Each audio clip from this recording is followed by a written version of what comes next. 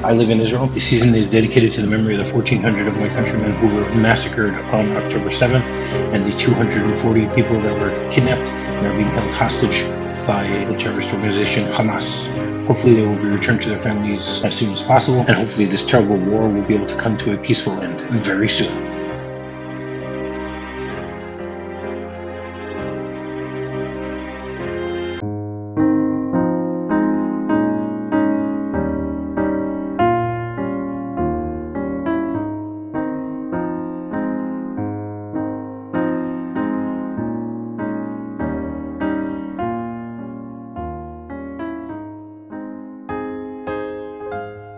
Hello, everyone, and welcome to minute 10 of season 6 of MovieRob Minute, the daily podcast where we take a Capra-esque journey through the 1946 classic It's a Wonderful Life, 1 minute at a time. I'm Rob, and joining me to close off the week is the MXM guru, Jim O'Kane. Welcome back, Jim.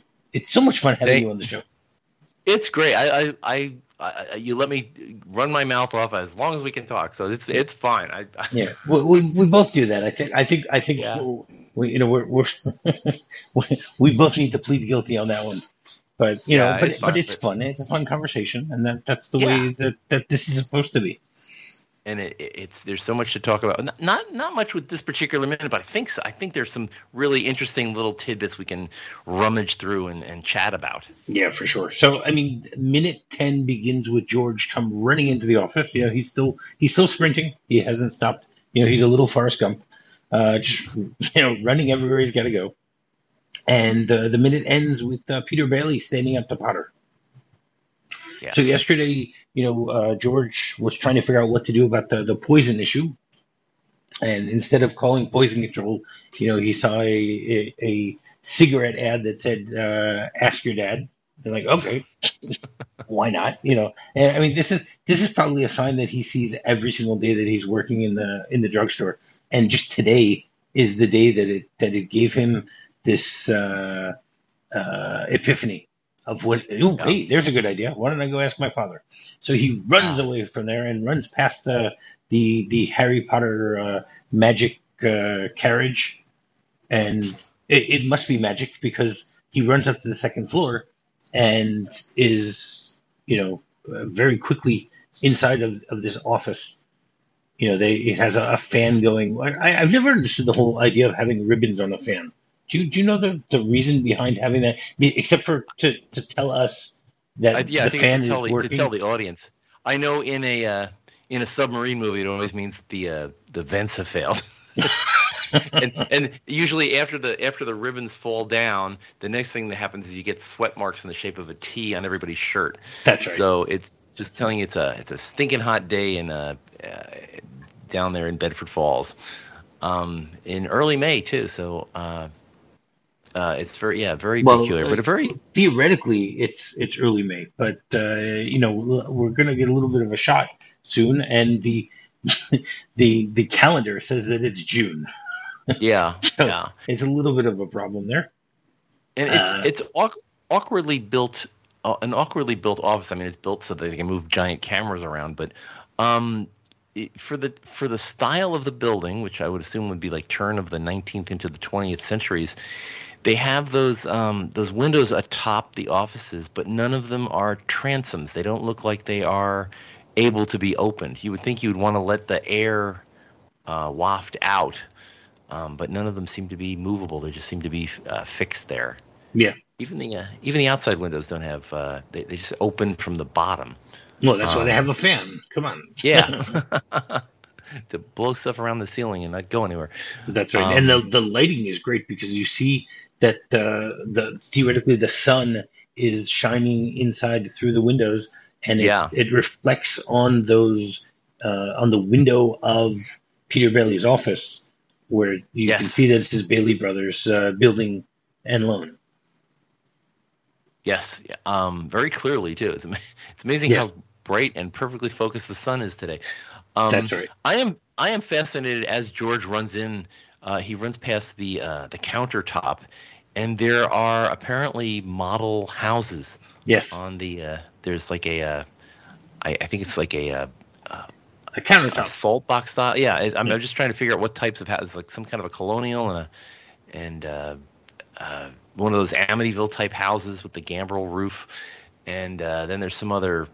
Well, There's some other. what this says to me is that Peter Bailey was the one who had the idea of doing Bailey Park. Before Yeah.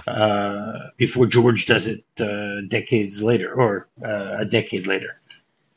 Now, buy a building and loan versus a savings and loan. Are they doing? I mean, they were going to establish Bailey Park. Are they also the general contractors for the houses, or I believe so, because George does mention later on to his father, I don't want to be nickel and diming everything I do and trying to figure out a way to save a penny on on a piece of pipe.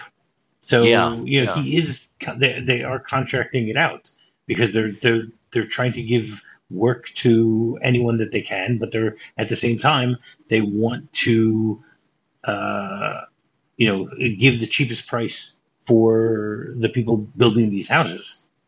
Yeah, I was wondering what the the other tenants in this building, as we saw yesterday, there were the stairs. There is a pawn shop that handles real estate and jewelry. So I was wondering if George's dad was in cahoots with the pawn shop as to, well, you can sell them your old house and we'll take that those assets and put them in our building and loan and build you a house out there in Bailey Park. That's interesting.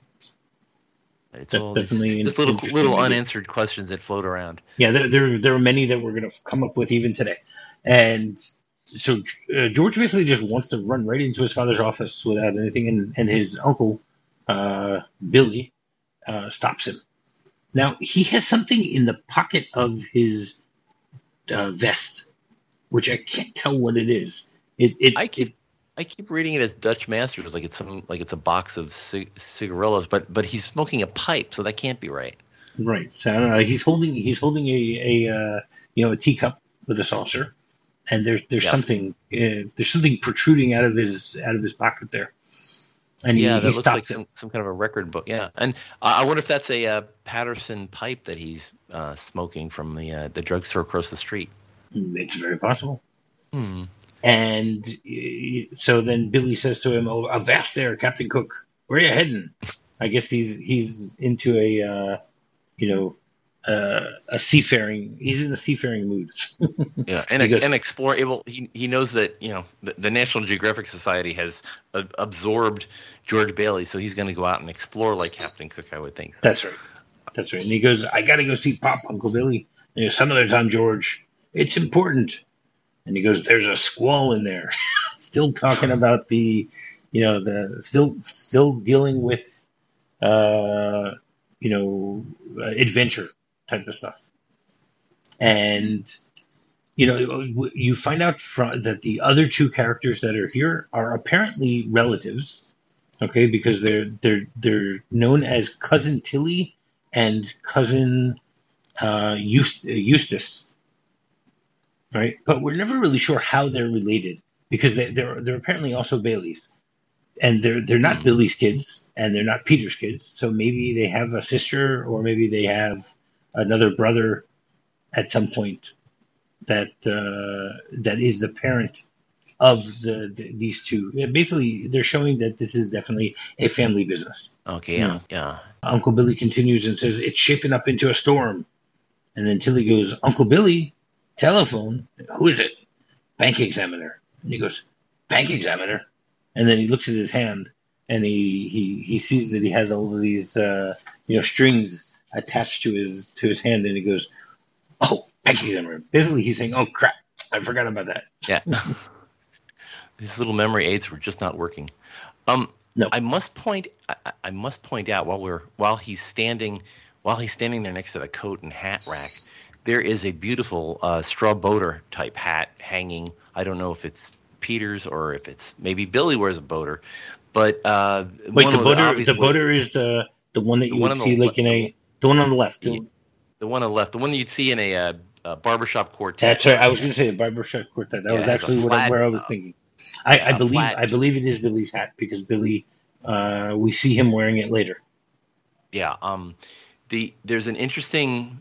It's actually a defining point of summer versus fall, and there was a day in the year that was known as Straw Hat Day, when people switched from their felt hats, their winter hats, to straw hats that signified the beginning of summer. And it varied what locale you were in, and what everybody else was doing. So it was just a lot of peer pressure on this. And is that an official day? Is there an official day called Straw Hat Day? It varied by town. So it was that, but at the time, that's the day everybody switched to, and they'd even mentioned it in the paper. This is Straw Hat Day, so make sure you swap out your straw hat. And it was considered very uncouth to not have a hat outdoors. So that would signify basically the beginning of summer. So here in May, apparently it's like maybe the first week of May, they did Straw Hat Day. The reverse of that would be in either September or October, where you'd switch to Felt Hat Day, and you'd not wear your straw hat and wear your felt hat. Now, what teenage boys and young men, like college-age kids, would in some cities, there were men that would grab your straw hat and punch through it if you wore a straw hat after Felt Hat Day. In 1922, that rambunctious hijinks kind of thing would escalate into something that was known as the Straw Hat Riot, which lasted over a week. It lasted 8 days. It involved around 1,000 hat destroyers, resulted in a number of arrests and severe injuries. So, hats were very serious business. Of the fashion of hats was very important. You could tell a person by the type of hat they wore, if they wore a fedora or a bowler. They were trying to express in a fashion statement what they were interested in. Boaters were considered, you were somewhat athletic, you were kind of upper class, and you had a very strong fashion sense, at least if you wore it during Straw Hat Days. But make sure you had on your fedora when that cold snap hit. That's right. So that someone doesn't punch through your hat at the time. Yeah, exactly. Mary Poppins style. But it was, I mean, it's just interesting. I always wonder when I see older movies. You see guys in fedoras, and you'll see they're pinched a certain way, or they'll be wearing a bowler like Oliver Hardy, and it meant something. The little nuances of how you bent your hat, it meant something to people of the time. It's like, oh, that guy's the gangster. Oh, that guy thinks he's a tough guy. Oh, this guy, and we don't have that language of what was going on in the fashion at the time. And you'd have to just kind of look up old fashioned history to find out what these styles were. Right. Sure. So, I mean, back to what we were saying before, this is May 3rd when this is all happening, yes. But the calendar in the Bailey building and loan is they're already living in the future. It's already June because of the calendar. Or maybe it just took George a long time to get across the street. It could be. You could also use the excuse that maybe it took a while for that telegram to actually get to Mr. Gower. Yes. It was a telegram lost in time.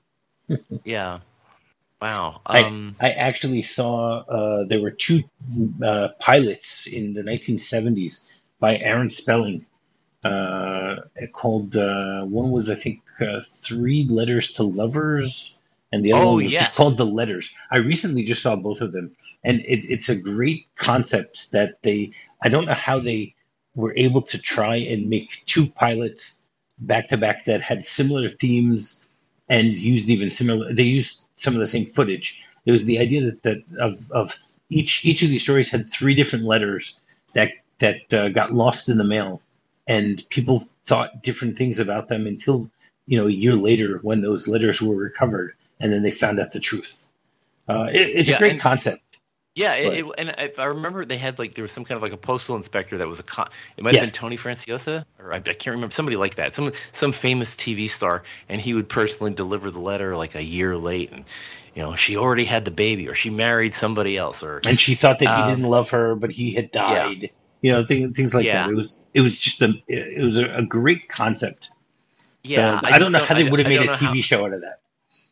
Yeah, there's only so many things you can. I mean, it's That's right. basically the biggest cargo plane in the world, carrying all these different shows. And you have Leslie Um, Nielsen in one of them as a murderer, which is great. yes, yeah, and yeah, did hit me was that it was two separate pilots. I guess they said we almost got it right the first time. Let's try this, and we'll see. Let's just do it with Different love cast, stories. different. I think the second Yeah, one was yeah, just yeah. love stories, and the first one was not. Whatever, but it was fun. I just came across those. So yes, it took a long time for these letters to or for George to get across to across town, or for Mr. Gower to get the telegram. Who knows? And then Billy Yeah. goes into the office to go take that important phone Right. call Yeah. from the bank examiner. And Wow. you'd think that Peter Bailey would have been a little smarter than to let his absent-minded brother take care of all the finances, but we wouldn't have a movie if that didn't happen. I guess Yeah, that's he had something a that needs to be done. yeah he had a heart of gold, but not much in the strategic thinking department for Peter. It just yeah, I guess it was kind of a favor to have him there. Yeah, and then once Billy is away, so George just goes into his father's office and doesn't care. Yeah, the only person to even acknowledge him is the rather dour-looking fellow that is the I guess the wheelchair pusher for Mr. Potter. Yes. Now I'm going to ask the question that is probably on your mind also. Okay, the Bailey Building and Loan is on the second floor. Okay, Yeah, Mr. Potter, without having to use magic, will not be able to get up those flight of stairs in his wheelchair. but that's the secret of the building part of building and the building alone. They built a ramp that disappears. Uh, or the I'm surprised that they never thought of it. It's just yeah it has always driven me nuts watching this. That how does he get up to the second floor? We don't see an yeah that elevator, that bookcase and is actually an elevator or something, a there dumbwaiter you or go. some kind of That's right. It's like in Batman, yeah the TV series. The bookcase will open up and there's an elevator, there's a lift to bring him up straight into yeah. Peter Bailey's Well, office. yeah, or it's got two poles that says Potter and Potter chauffeur. I don't know. The yeah, it's just very very peculiar. And this is I mean, as we saw, this is kind of a Maybe Potter stinky. can really walk. Yeah, it's You difficult. know, It he looks both ways and gets up from the yeah wheelchair, and that's why no he needs someone to take him, because he lifts up the wheelchair. You know, yeah it's I and you gotta remember it's a stinking hot day in May. I mean, they've got the fans going. You can see the ribbons flying. Everybody's looking a little sweaty, and Potter has a flannel blanket wrapped around his waist. It's he's obviously cold-hearted, but apparently he's also cold-footed. that's right. That's always that's another kind of the wrong season for everything. Yes. Um, And basically the rest of this minute tells us who Peter Bailey is and who Mr. Potter is at the exact same time. yeah, Because of this conversation between the two of them. Because Peter then goes, "I'm not crying, Mr. Potter." "Well, you're begging. That's a whole lot worse. All I'm asking for is wow, 30 days more." And then George starts interrupting. "Pop, just a minute, son. Just 30 short days. I'll dig up the $5,000 somehow." yeah. Here, try one of these pills, Mr. Potter. Yeah. It's Yeah. uh, Shove me up, Pop. Potter wants to get closer. He goes, "Just a minute. Have you put any real pressure on these people of yours to pay those mortgages? Times are bad, Mr. Potter. A lot of those people are out of work." "Well, then foreclose." "I can't do that. These families have children." "Pop, they're not my children." "But they're somebody's children, Mr. Potter. Are you running a business or a charity ward?" "Well, all right. Not with my money." "Mr. Potter, what makes you such a hard-skulled character? You have no family, no children. You can't begin to spend all the money you've got." "Oh, I suppose I—" And then he gets cut off. But yeah, this whole conversation shows us that Peter Bailey is there to help the common man, and Potter doesn't care. Now, my yeah. So, biggest a question that I have here is, why why is Potter even investing in the building and loan? How is he making Well, money here?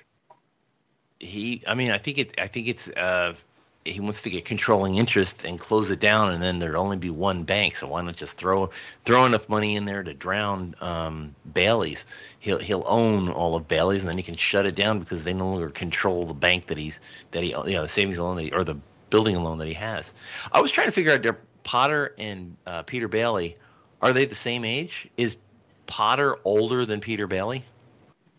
I Are don't. they like It's hard to classmates? tell. I mean, again, this is 1919. Okay, this movie will go until 1946. So therefore, we're going to have another 25 years of things happening. Yeah, Okay, so but and my Potter doesn't age though. Potter does not age. Peter Bailey. My assumption is he's probably in his late 40s, early 50s. That would Wow. be my guess. But it's hard to tell exactly how old he is. I mean, well, let's put it this way: he's probably in his early 40s at this point because he does live for another 9 years Yeah. in the movie. And unfortunately, the actor passed away 2 years after making the movie. Also, Samuel Hines. He didn't. Uh, He died in 1948, and he was born in do you know how old he was? 1875.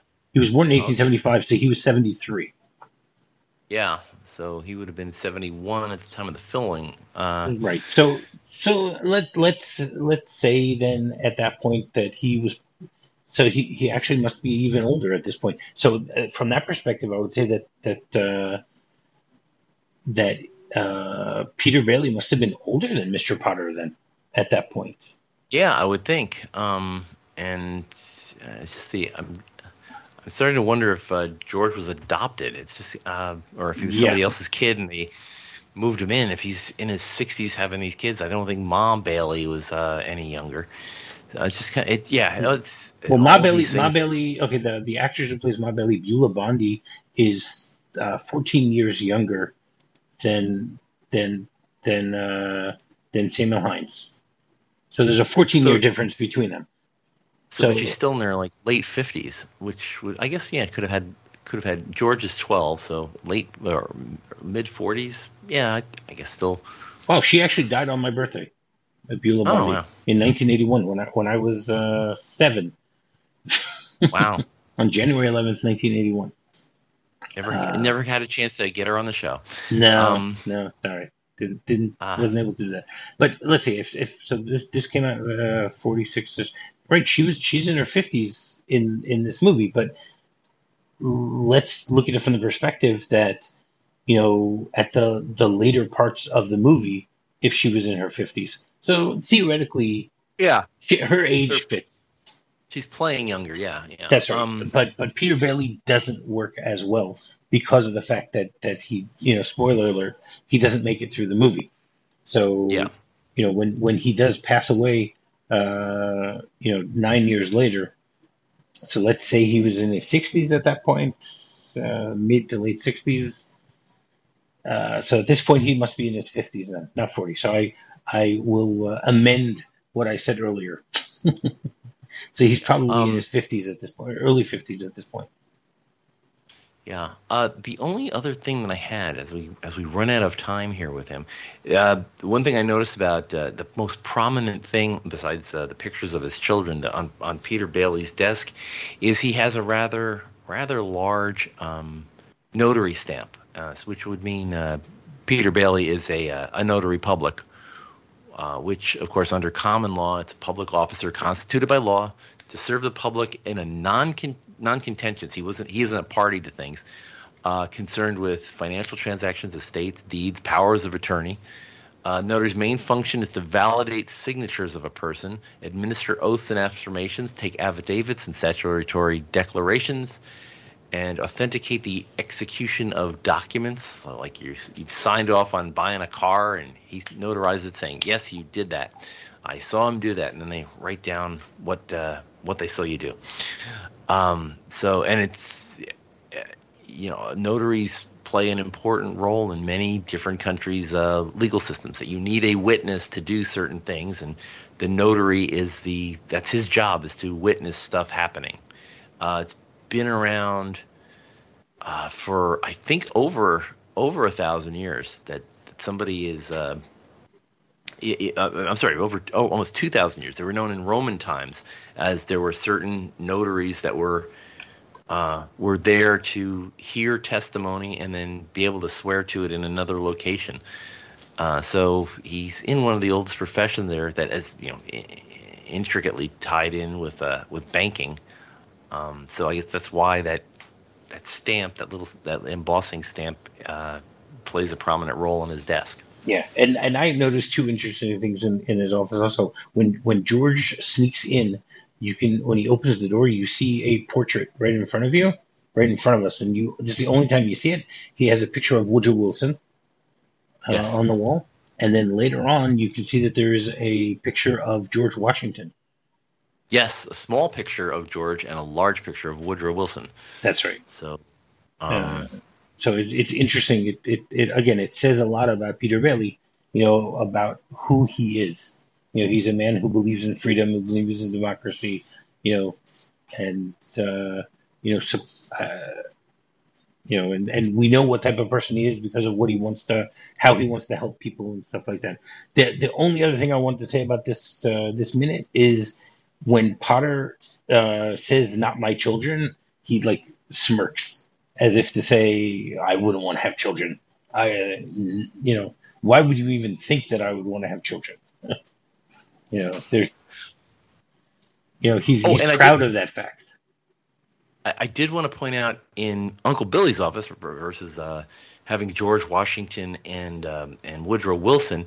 Is that Bill Pershing? Bailey had. That's Pershing. That's John Blackjack Pershing up there, hero of a conqueror of Pancho Villa, and he fought in World War I. He was part of the National Army, going over with the American Expeditionary Forces in 1917. He worked closely with the British Army and working joint ventures as allies in different mission operations. He had a very long and starred career. And then when he came back from the war, he became the general of the armies of the U.S. He was the highest rank possible for any member of the armed forces, and it was created especially for him. So, just amazing. I mean, he actually held a title that was higher than General Washington. Wow. So that's Billy's hero. Yes. So that's. Okay. That's what I have. An interesting week of minutes. They all are interesting, but it's just fascinating watching all this stuff, kind of the in-between going from one to another. We're setting up a problem that you're going to have to get resolved. Well, there's a couple of problems coming up, but this problem is going to have to resolve itself next week. Yes. In some way. Maybe not the way we wanted it to, but we'll see. No, not necessarily, but we'll see. Yeah. Yes. Okay. Great. Thank you, Jim, for that. So every Friday we have a segment called Oscar Oops. The whole idea is that every year the Oscars have their voting and they decide which movies will win which awards. But I want to just focus obviously on the Best Picture award, and this movie was nominated for Best Picture in 1946, and it lost to what movie? The Best Years of Our Lives. Best Years of Our Lives. Fellow Liberty Films director William Wyler. That's right. So and that must have been interesting times at lunch. Probably.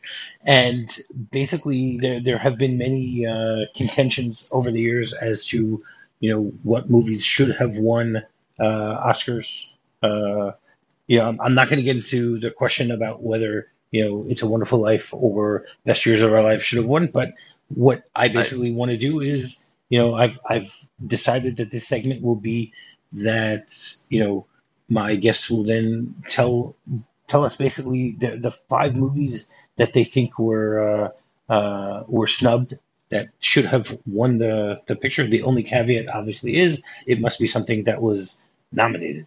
You can't just say, "Oh, I like this movie." We all know that Jim likes, The Rocketeer, but The Rocketeer was not nominated. So some of your other movies that were. was the yeah Some of that the was the others were greatest other, and they Injustice might be on role. your Yeah. list. So Yeah. that No, mine are all nominees. And I, as you may guess, I did think that they did the right choice with Best Years of Our Lives. And although gosh, it was such a great 1940, 46 and 47 were such fantastic years for amazing films. The only reason that I think that Best Years deserved to win over It's a Wonderful Life was It's a Wonderful Life, great capper film, very much by the numbers. It is a typical capper film. William Wyler broke new ground with The Best Years of Our Lives, talking about taboo things like what we now call PTSD, which back at the time was called shell shock, um, and just the idea of trying to reintegrate these men who had basically saved the world and had come home to ordinary lives again and tried to fit in with a world that no longer existed. Capra still saw a world that didn't really change much, so it's a little bit different there. Not that I really love Capra films and I love It's a Wonderful Life, but I think for 1946 or 47, I think The Best Years of Our Lives was a good choice. Now let me get on I with the agree ones with that you. I do agree with you on that. Just so you know, yeah no you jumped the gun on me and did The Best Years of Our Lives minute by minute before I had a chance to. So and it's that's not one I'm gonna no, if you want to re, go right. I am a firm believer in revisiting I did that. and I did that on re-exploring. Die Hard. That's Yeah, no, and it's good. But, I think you did a better job. You and all of the other guests or all the other guest hosts did a better job on The Best Years of Our Lives than on Die Hard. So it's I mean but it's always fascinating to hear different takes on the same minutes. You can hear two yes, different takes, and it's just and you sit there and wonder, it's like, why did I not see that, or where was that going? But yeah, let's get on with the action the action that I've found. I'll go in yearly order, but we're gonna go way back to 1951. The way you want if you oh, want to that's win an okay. Oscar, if you want to win an Oscar, and I'll tell you how to do an Oscar.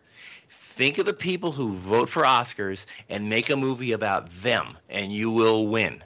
And whatever you do, don't make a satire of the people who vote for Oscars. 1951, All About Eve it's a very similar story to A Star Is Born. You have an older actress who's getting replaced by a conniving younger actress, and all the older actresses that were watching this movie thought, that's me and that's my secretary, and so they all voted for All About Eve. But the real winner back then was, people didn't realize it was a comedy until they watched the whole thing, was Billy Wilder's movie Sunset Boulevard. Sunset Boulevard with Gloria Swanson, about a washed-up silent star who was making a big comeback, and Bill Holden was her kept man, with a whole cast of people. It was varied as Buster Keaton, and I can't go into all the people that are in this movie, but Sunset Boulevard is just so cockamamie crazy, and it just lambastes the whole star. And I mean, Cecil B. DeMille is in this movie,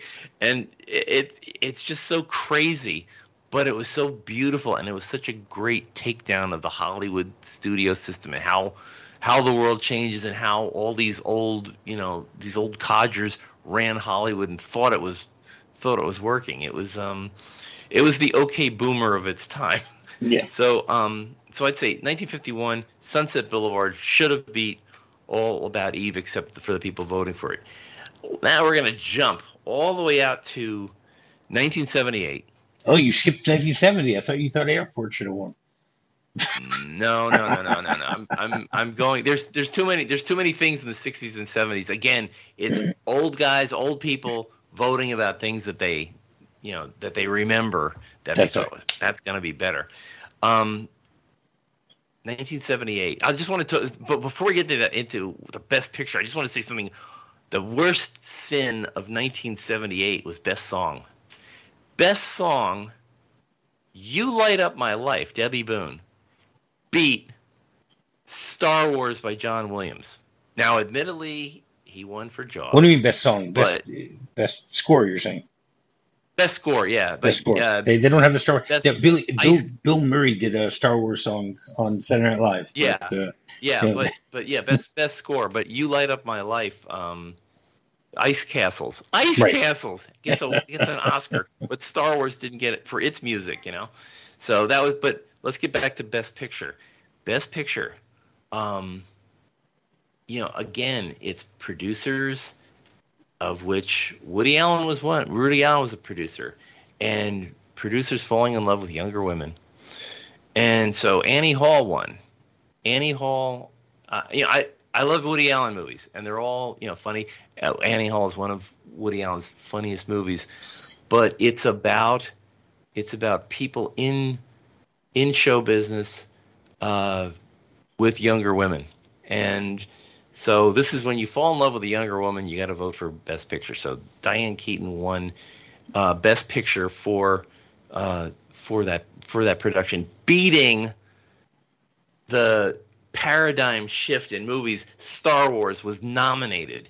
It was nominated, and they couldn't figure out that this is where the future is going to turn into these blockbusters. They had a hint with it with Jaws, the first big blockbuster movie, but they didn't see this is what was coming. This is the thing that's going to happen.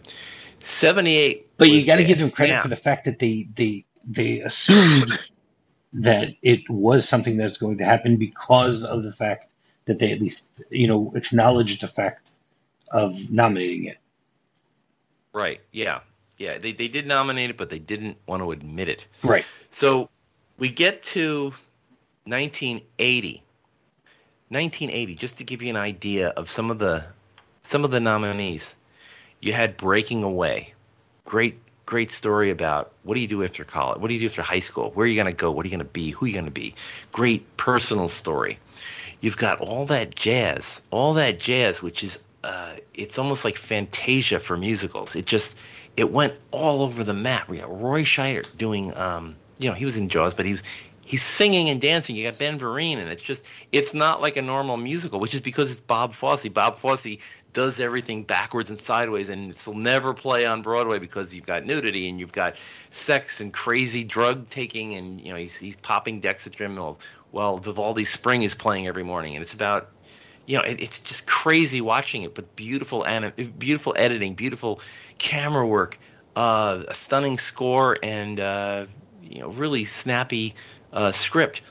That didn't win. And then out in the Philippines, you had Francis Ford Coppola, fresh off Godfather, making the Vietnam movie. I know there's lots of other Vietnam movies, but this is the one. If you say, how about that Vietnam movie? You might think Platoon, but you don't think Platoon. You don't think Hamburger Hill. You think Apocalypse Now. Apocalypse Now is one of the greatest. It's the Ben-Hur Vietnam movies. And it all got beaten by a divorce movie. It all got beaten by a divorce movie. Kramer versus Kramer. Of two people in Manhattan, two rich people in Manhattan, who remind the people that vote for Oscars what it's like to go through a divorce. And it goes through all the nitty gritty of how to have a divorce and fighting over custody, and it's the woman is the bad guy in this, because the people voting for this are mostly the men, and they're voting, and it's a single dad. I know single dad shows. It's a single dad show, and it puts Meryl Streep has a paper thin personality in this movie. She's there because she's the bad guy. And beautiful camera work. The script is by the numbers, typical, it's a soap opera. And that beat Kramer versus I'm getting verklempt. And we got two more. Kramer versus Kramer beats Apocalypse Now, All That Jazz, and Breaking Away. Just go back to sleep, So after Kramer versus Kramer, we go to the next year, 1981. 1981 had David Lynch's Elephant Man.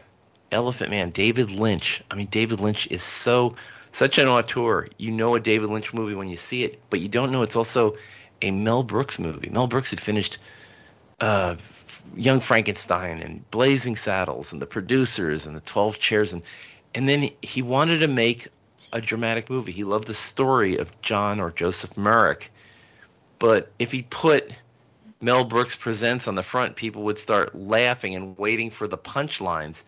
So he renamed his company, Brooks Films, didn't mention that he had any part in it. He's not on the poster. It's a David Lynch film. And the performances on it are incredible. All the makeup work on John Hurt. Anthony Hopkins is doing things. The John Gielgud is in it. Freddie Jones. Shot in black and white in a world of color. And it has kind of a nightmarish, dreamlike quality in it.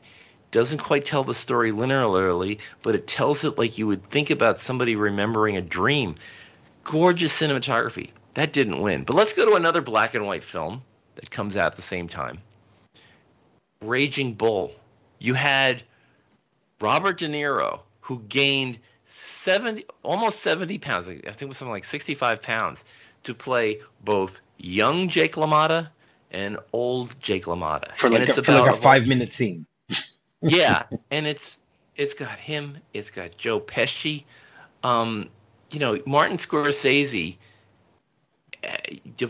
Blood, sweat, and tears in this movie. You're watching Robert De Niro getting beat up for real, and it's just they all were doing this as seriously as they could. Crazy camera work, and not a lot of there's no narration as to what's going on. You have to just figure out that Jake LaMotta is not the smartest tool in the shed, and Joe Pesci getting into arguments with him as his brother.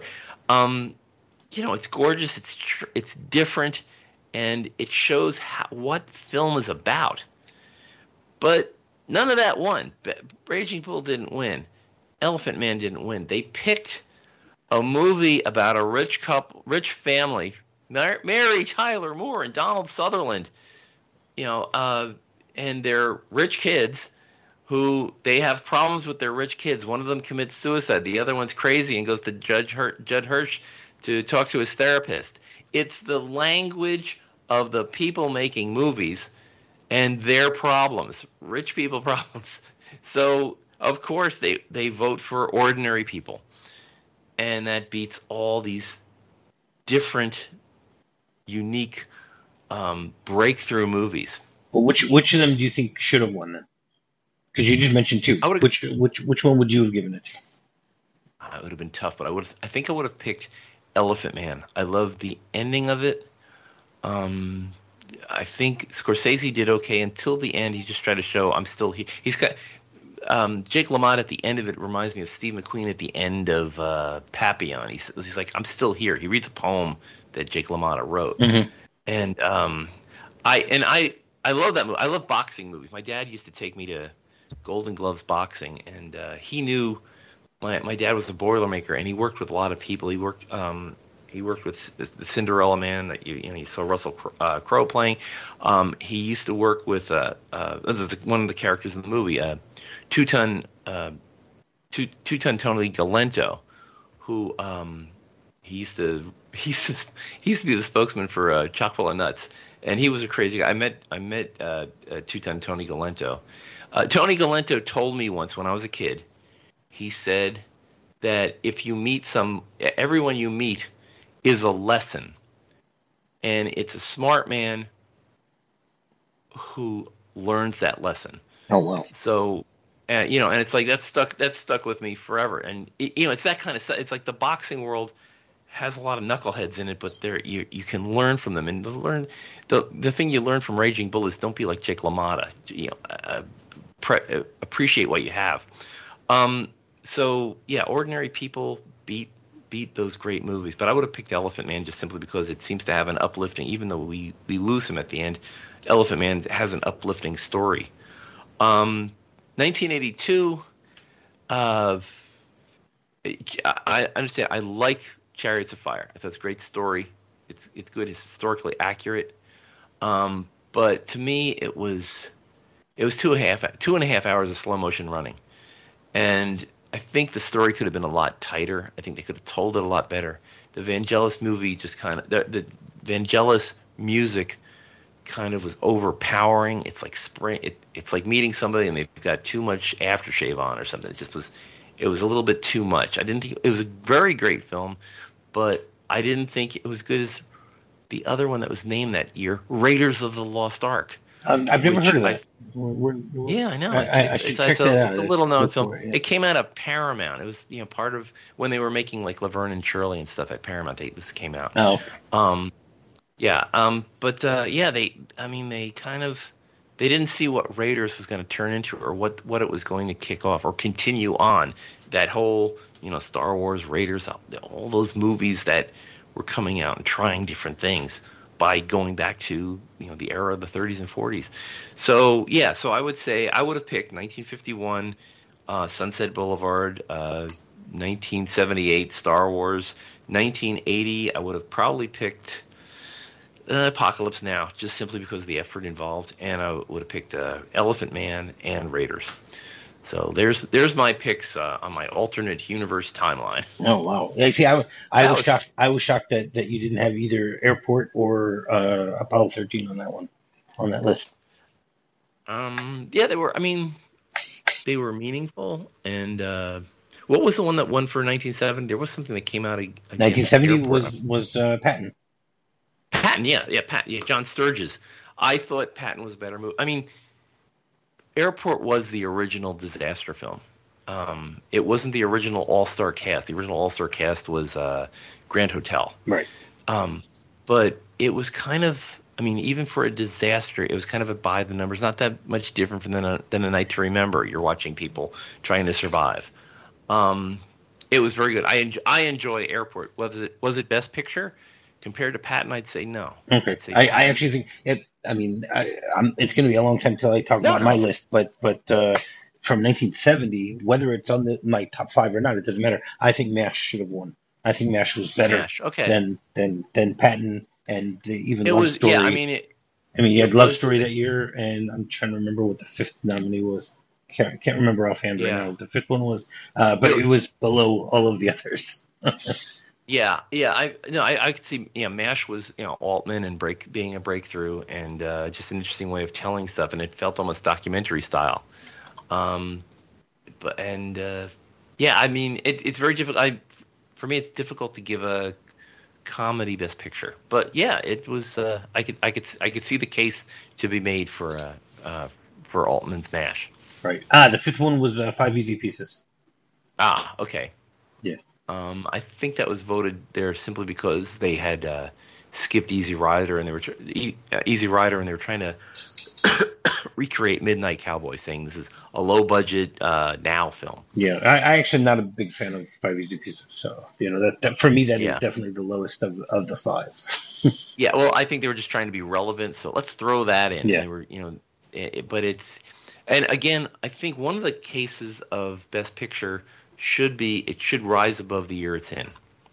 If something is dated, and I think Kramer versus Kramer is dated. I think Ordinary People is dated. I can't even say that about All About Eve is a little bit. Well, All About Eve has some things that date it. When Marilyn Monroe is talking about, I'm on television. What do I have to audition there? And somebody I think it's I forget who it was, says, well, all of television is just an audition. So. Right. Wow. Well, again, thank you for a wonderful week. I really appreciate it. Thank you for joining me. I mean, I know that I keep you up to all hours of the night to be able to record. Likewise, I'm sure. I know I do that to you. So it's turnabout's fair play. But no, we always have a great time on these things, and you always pick movies that we have things to talk about. It's not like you have to, just start scrambling through Wikipedia. It's like, what can we talk about today? There's really nothing to say about this minute. But there's always, these things are jam-packed with stuff. So, yes. I think you make good choices on those. But thank you again for having me on. No problem. And I thank you for joining me. So why don't you, for one last time this season, let people know where they can find Jim O'Kane? Okay, well, actually, I'm gonna, you had said that you enjoyed Apollo 13, and we enjoyed making it. So I would recommend if you want to find us, go to apollo13minute.com. You can listen to the 1995 Ron Howard directed feature. Chris Henry and I go over it minute by minute, just like you're doing here with It's a Wonderful Life. We have astronauts, scientists, mission controllers, actors, and pyrotechnic people showing up just to chat about their little role in the movie or how the movie affected them. I think we even talked to somebody who watched it in space. I can't remember if we did that. The one problem with talking about stuff, we try not to talk in the green room, as you do. We try not to talk before the show. Save it for the show. That's right. But we may have talked. I think we talked to somebody who was on the International Space Station and actually watched Apollo 13 in space. I can't remember if we got them to say that on mic. As I said, I've listened to close to 100 of those episodes, and I haven't heard that yet. So okay, yeah, I have that. I usually don't go back and listen because I'm usually editing and trying to get the thing in, and I don't remember where all the conversations begin and end. But we did have my favorite. Wait a second, you did. There was an astronaut who was what was his name? Charlie Precart. Charlie Precart was on. Yeah, I think maybe he is the one that watched in space. Yeah. So maybe he did mention that, and I forgot. As we will say, we have so much going on in our brains, you can't remember everything.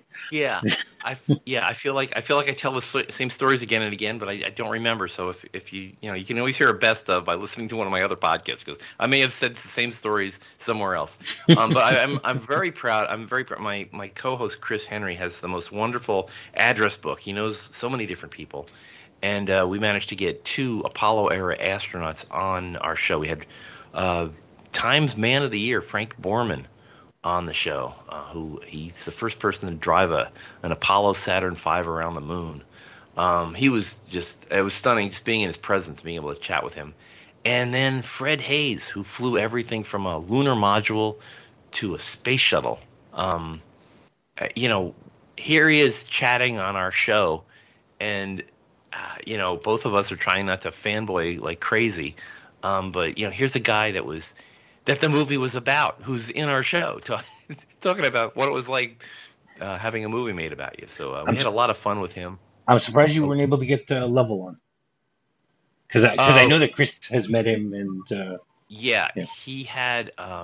We got him at a bad time because he was in the middle of doing another big project for I think it was the Adler Planetarium up in Chicago, where his Apollo 8 is, and he's from Chicago, so I think any Chicago area people get first place for Jim Lovell. But he was kind enough to talk with it, and I know he is really good friends with Chris, and he actually told the story. Chris told some stories about Jim Lovell that were amazing, like the thumb. Story. Yeah, he really does that thing where he puts his thumb over the moon, and Chris said, "I did the thing. He did it." So Chris is a lot of fun. He is just as ridiculously enthusiastic about space and space flight and space history as I am. So we were tag teaming, and it was like going to some kind of a pajama party. You just sit up late and start talking to people about stuff. And but yeah, we had a great time, and worth listening to. But Apollo13minute.com is where you can find it, or whatever podcatcher you're listening to, it's probably got our podcast on there. All right, great. And finding me is very simple. Just do a quick search for MovieRob Minute. You can find me on Facebook, you can find me on Twitter, and you can find me on my website, MovieRobMinute.com. So Jim, once again, thank you very much for joining me. And always a pleasure. And I will be back on Monday with a new guest. But until then, have a great weekend, and hot dog. Hot dog. I love you truly, truly, dear. Life with its sorrow, life with its tears.